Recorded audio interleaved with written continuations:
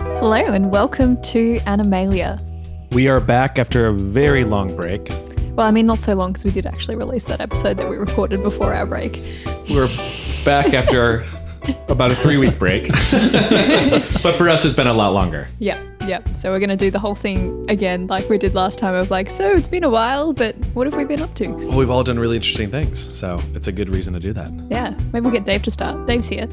I took a bit of a holiday, went up to Darwin, then got a bus all the way down to Alice Springs and just experienced Northern Territory. And yeah, it's really great. Any quick highlights? Non-animal related, just fun highlights? It's been in the Red Centre, seeing Uluru and all the main rock formations in that area. That's pretty cool. Yeah. I'll get to that at some point. Yeah, I've never actually been either. So. Yeah, I guess not many young Australians do it, and all the German backpackers were saying, it's unusual to see you here, but it's good. We're glad that you're doing this. Very nice. Well, I've been kind of everywhere since I think our last recording and our last update. I've been back to the States for more and more weddings because it seems that's the only reason. It's pretty much the only reason I go travel for vacation. And then I went to another wedding, but this time in Brazil, and that was pretty fantastic. Yeah, so that's so cool. Yeah, I went to Rio, went to an island called Ilhabela, which is a beautiful island, and then I went to Sao Paulo. So I had like a 2-week sprint around parts of Brazil, which was really fun. That's amazing. Yeah. You didn't know that? You didn't know I went? I didn't know you. I knew you'd been to America. Yeah, I went to South America. It's all America, right? Yeah. Yeah, that was a quick little sneak off, though. I planned it. It was the most spontaneous I've ever been. I bought tickets 2 weeks before and just disappeared. Wow. Yeah. Yeah. Well, I've been away too. So I went to Germany for a conference, and then we traveled to Switzerland as well, and then to England. So yeah, that was pretty awesome. I've never been to any of those places before, so that was pretty awesome. incredible. Yeah. All right, so let's go back on topics. We're talking about animals here, not our own travels. Quick animal part of the trip that you enjoyed the most. So an animal you saw, experienced, something like that. Well, being in the Northern Territory, naturally saw quite a few crocodiles. Unfortunately, captive ones, not wild. Well, it means it technically doesn't count. Huh? Classic birder. Yeah. I saw heaps of wild birds, but yeah. Captive saltwater crocodiles, and very cool. Can't believe how big they actually are when you see them in person, like 4 meters or so, and they're pretty scary things. Oh, I saw them at the Australia Zoo because I did the dorky. I was obsessed with Steve Irwin, so I had to go see a zoo, and perfect. They are insane. It makes no sense. They're just too big. Yeah. Well, my animal that I saw it's going to be bird related because I love them. In Brazil, I got to see a ton of birds, specifically toucans because they're incredible, amazing little creatures. Yeah. And there's an botanic gardens in the middle of Rio, and it was just awesome. And it's like the one bird I can get all my friends excited about who I was with. So that's also a bonus when people want to see birds. Yeah, rather than like, how cool, there's another little brown thing. Oh yeah, I saw a woodpecker and they're like, cool, and just kept walking. It's like, no, it's a woodpecker I've never seen. Woodpeckers are amazing though. Incredible. Yeah. All right, Annie, you were up. Yeah, so my highlight was seeing the mute swans in Europe. That was pretty incredible because my research is about black swans in Melbourne. I've obviously spent a lot of time with swans, and so seeing these animals that look so much like my swans, my black swans, but so different. Yeah, they're so much bigger. Their feet are just huge. Well, in preparation for this, we wanted to play potentially a little game. It's based on Annie's travels through England and seeing the mute swan. Yeah. So our next segment on this is going to be Annie's Swan Minute. I don't know how long this will take. I mean, our estimates of things are traditionally very off. So I think we don't put a time limit on it. We just say... Annie Swan game. Swan time. Annie Swan time. All right. So this next Very segment good. is Annie Swan time. And we're going to ask Annie some questions about swans. And she's going to tell us some facts. All right. Do you want to ask a question, Farley? Do you have a swan question that you're dying to ask? Oh, that one I'm dying to ask. So I've read a lot on the internet about swans mating for life. Is it true? So it depends on the swan. So the black swans here in Australia, they are socially monogamous, which means that they have one partner at a time usually, and they can stay with their partner for a very long time. But they don't necessarily mate for life. So there's matings that occur outside the partnership. So about 1 in 7 eggs in a nest might be from a swan that is not the social father. So there's a little promiscuous nature going on. Yeah, definitely. And swans will also divorce. The divorce rate too is quite a bit higher in black swans than so for example, mute swans, the divorce rate is apparently about 4%, where they've been measured at least in Poland, where one study came from. So like 4% is low. That is low rates of divorce. That's insanely low, yeah. Yeah. And black swans too, like if something happens to their partner, they'll find someone else. Yeah. Do the divorced, so when they divorce, they stay in the same pond? So in Albert Park, where you have your population, do the divorcees see each other? Oh, yeah, definitely. So we have... is it a peaceful thing, or is it like they're a little angry with each other? Yeah, it's sort of interesting. Like, for example, there's a couple of swans down at Albert Park that we have really good information on their pairing history. And so they split up. He found someone new. She actually then afterwards got attacked by a dog and broke her wing, and so she had to go to a wildlife carer for a while. And so she's very recognizable. So she's got a dodgy wing. She went back to Albert Park again. But she still hangs out pretty much with like their grown kids and him and his partner, and in that same kind of area, like she's just kind of around. Weird. And he's gone through like another 3 or 4 partners since then as well. Just a serious player. Serious swan player, yeah. And we've had this is probably one of my favorite things about studying animals too, is like you get these little stories like Izzy, who we talked with in a previous episode. So she worked with the black swans as well. And so she was looking at their pairing behavior, and she actually found that there were these 2 separate pairs of swans.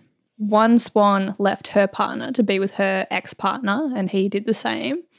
And then the 2 remaining swans sort of hung around on their own for a week, and then it was sort of like, well, how about it? And then they Really? Yeah, and so they got together. Didn't last, didn't go for very long. But the 2 ex-partners that paired up, like they built their nest in exactly the place where she built her nest with her other partner the previous year, and like... Wait, so the other 2 were just sad and lonely, so they paired up for a bit? It didn't work out. It was a rebound, and it just didn't... Yeah, rebound. Yeah, they were both left brokenhearted. That's good to know that swans are kind of like us in that sense. They are a bit. Yeah. The more time you spend with animals, the more, I don't know, they are quite a lot like us. So more questions about swans. Catching swans. You've done a lot of that. Want to describe the people what it's like to catch swans?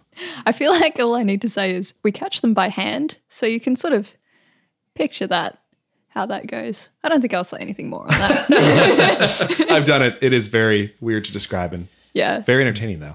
How many people do you have to catch one swan? How many people do you need? Okay, so minimum that I've done, which I would never do again, is with me and 1 volunteer, we caught 1 swan and all 6 of her cygnets at once. Oh, wow.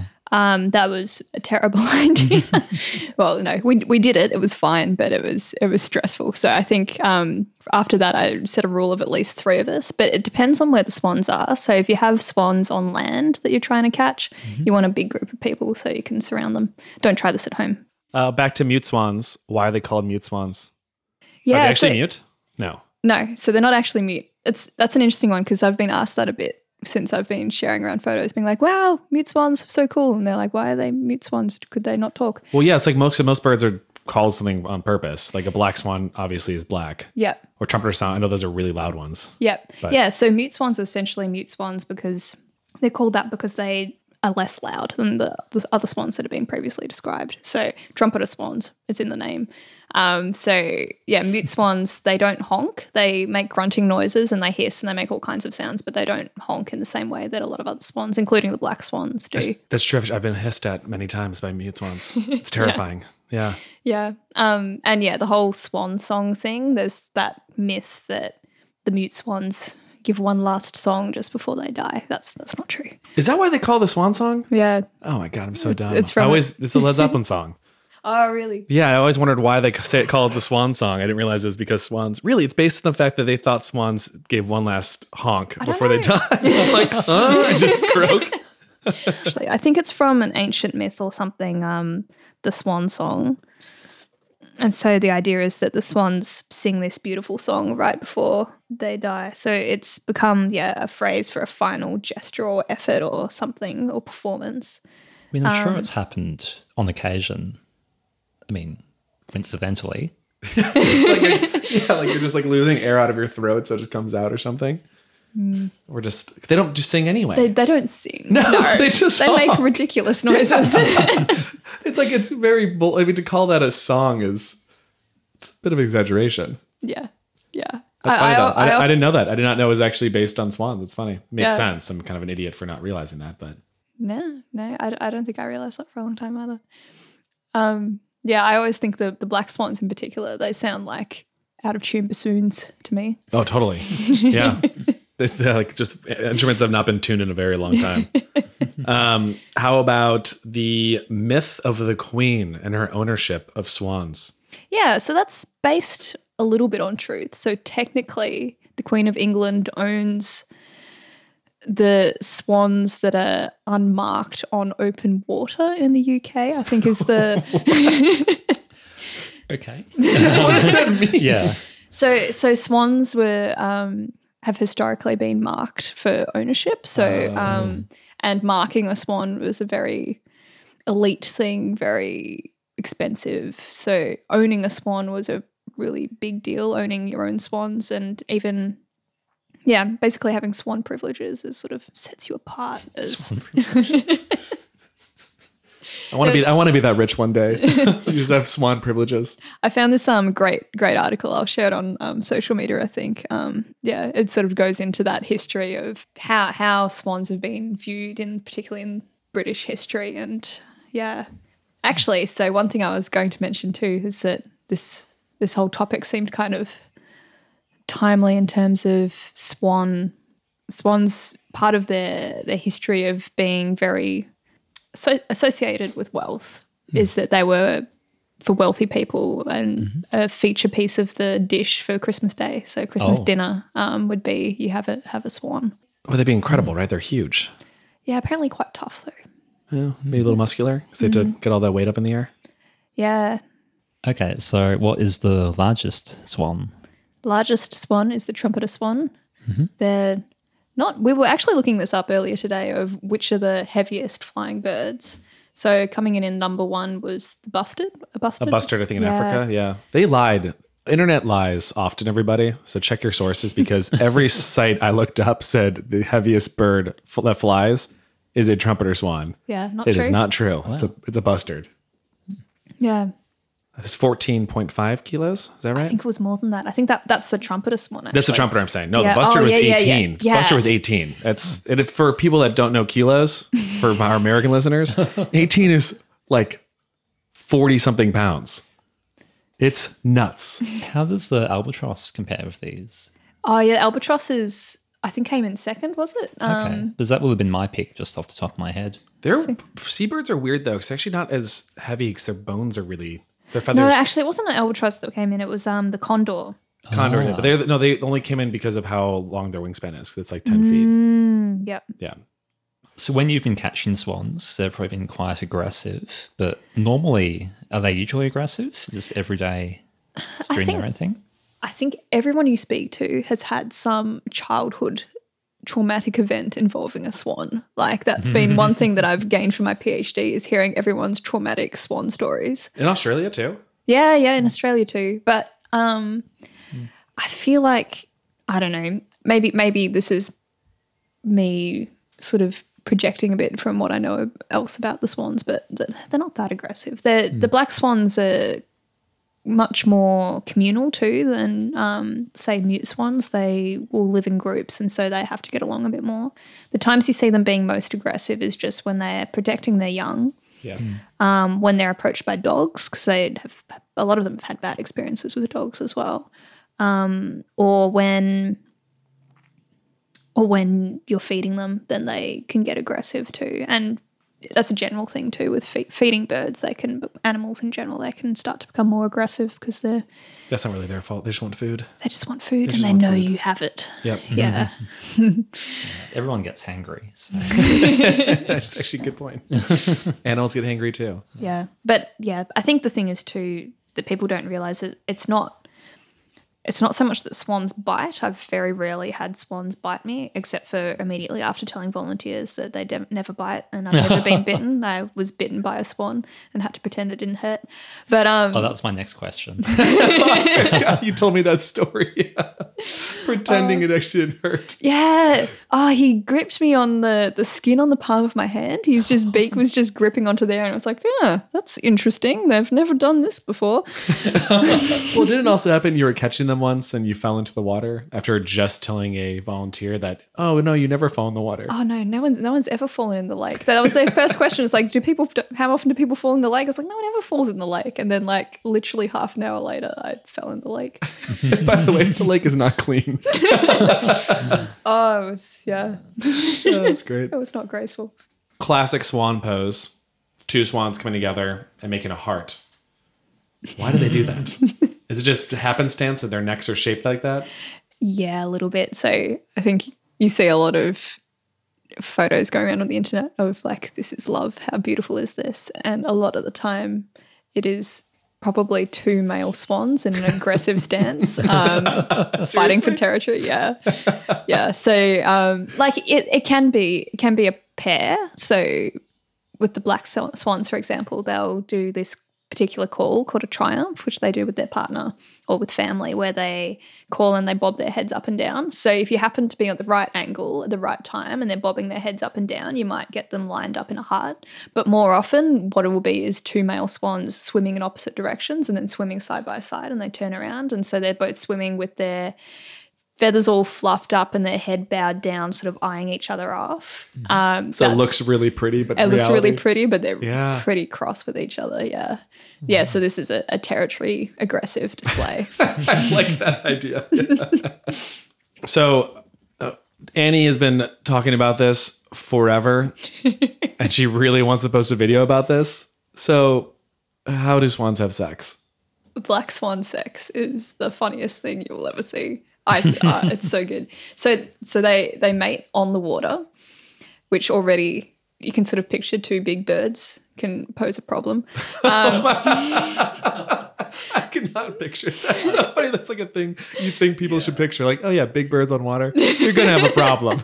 All right, so they start out by, I really want to use hand gestures, but you'll just have to picture this. So they start out with, they dip their heads into the water and then they cross their necks. And so they're kind of going back and forth, and it looks really strange. Like they get their whole body into it, and they're dipping their heads, crossing their necks, going back and forth. And then the female will sort of stop and be ready, and then the male will get on top of the female. And then for quite a long time, the female will just completely sink under the water. She'll just vanish, and you'll just watch being like, she's going to drown. Like, she's been under there for too long. It just looks so uncomfortable. And then at the very end, the male grabs the female by the back of the neck, pulls her head above the water, and she cries out. And then they go their separate ways and preen for a very long time. What? Wait, he pulls her head up out of the water. Yeah. With the beak. Yeah, so he grabs her the back of her neck with his wheels. Well, I'm trying to picture this. His little wing just cupping her underneath the neck and pulling her. Yeah, like how gentle was it? I don't think it does not sound gentle at all. Yeah, no. You would think that he's trying to drown her by looking at it, but What is the little noise? Oh, good. Okay. This is Well, the video. we'll just post a video.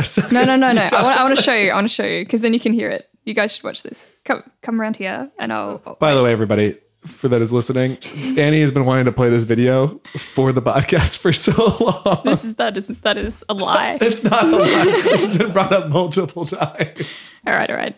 No. All right. So they're doing the neck bobby thing. So the honking is them. You can hear them. And you can hear the splashing a bit as well. Sorry about the terrible audio quality.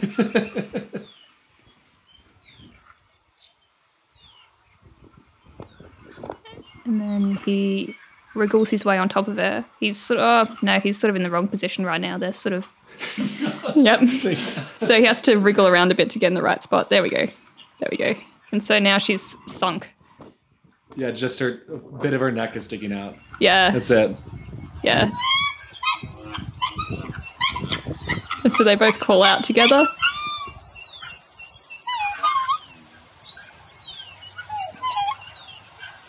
And then they sort of swim off in different directions and don't look at each other.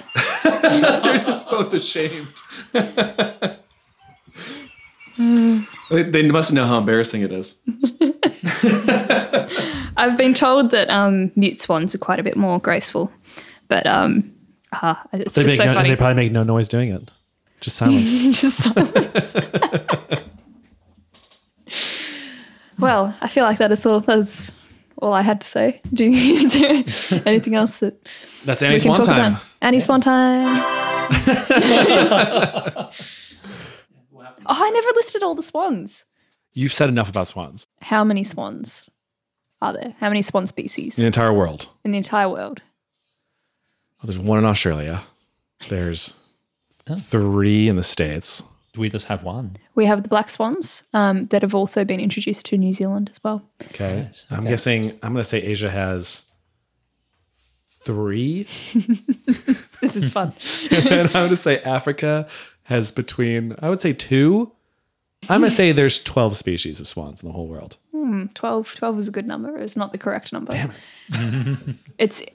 It's in... Wait, no. You guess. I guess. Well, I'm the least qualified person to talk about animals in this room. I just guessed based on how big a country is. I gave them more swans. Ooh, did I get a hint? I said 12. Oh, can I... 12 Days of Christmas. How many swans in the song. of My True Love Gave to Me? That's under 12. Was it 6 or 7? 7 something swans. I don't know. 7 swans are swimming. Is it? Yeah. There's only 7? So there are, 6 or 7, depending on whether there's a particular group that could be one species or could be described as 2. They've got different migration places. So there's the black swans in Australia. There's the mute swans, which we've already discussed. There's trumpeter swans, which are North American. We've got the hooper swans as well that are in Europe and Asia in the winter. And there's the tundra swans, so they're the ones that could be 2 species. So there's the Buicks and the whistling. And there's also the one that people don't seem to have heard of much, the black-necked swans of South America. Yeah. So pretty much every continent has one. Let's go with that. Yeah, 7 continents, right? That's perfect. Yeah. So there you go. That's the final swan fact. Well, thank you all for listening. We will hopefully be returning very shortly with a couple more episodes. We don't want to have another long gap like we did before last one. We should stop focusing on the long gap. I feel like the less we speak of the long gap. There was no gap. But we hope to return with some more fun episodes. And yeah, excited for the new year. Yeah. We have many more fun people lined up. In my mind, at least I do. We have people lined up. We have more people We have more people lined up. Bye. Animator Podcast is hosted by Annie Alsbrook and Farley Connolly, with occasional interjections by me, the sound engineer David Roker. Our logo is designed by Osvaldo Branquinho, and all original music is by Sean Pratt.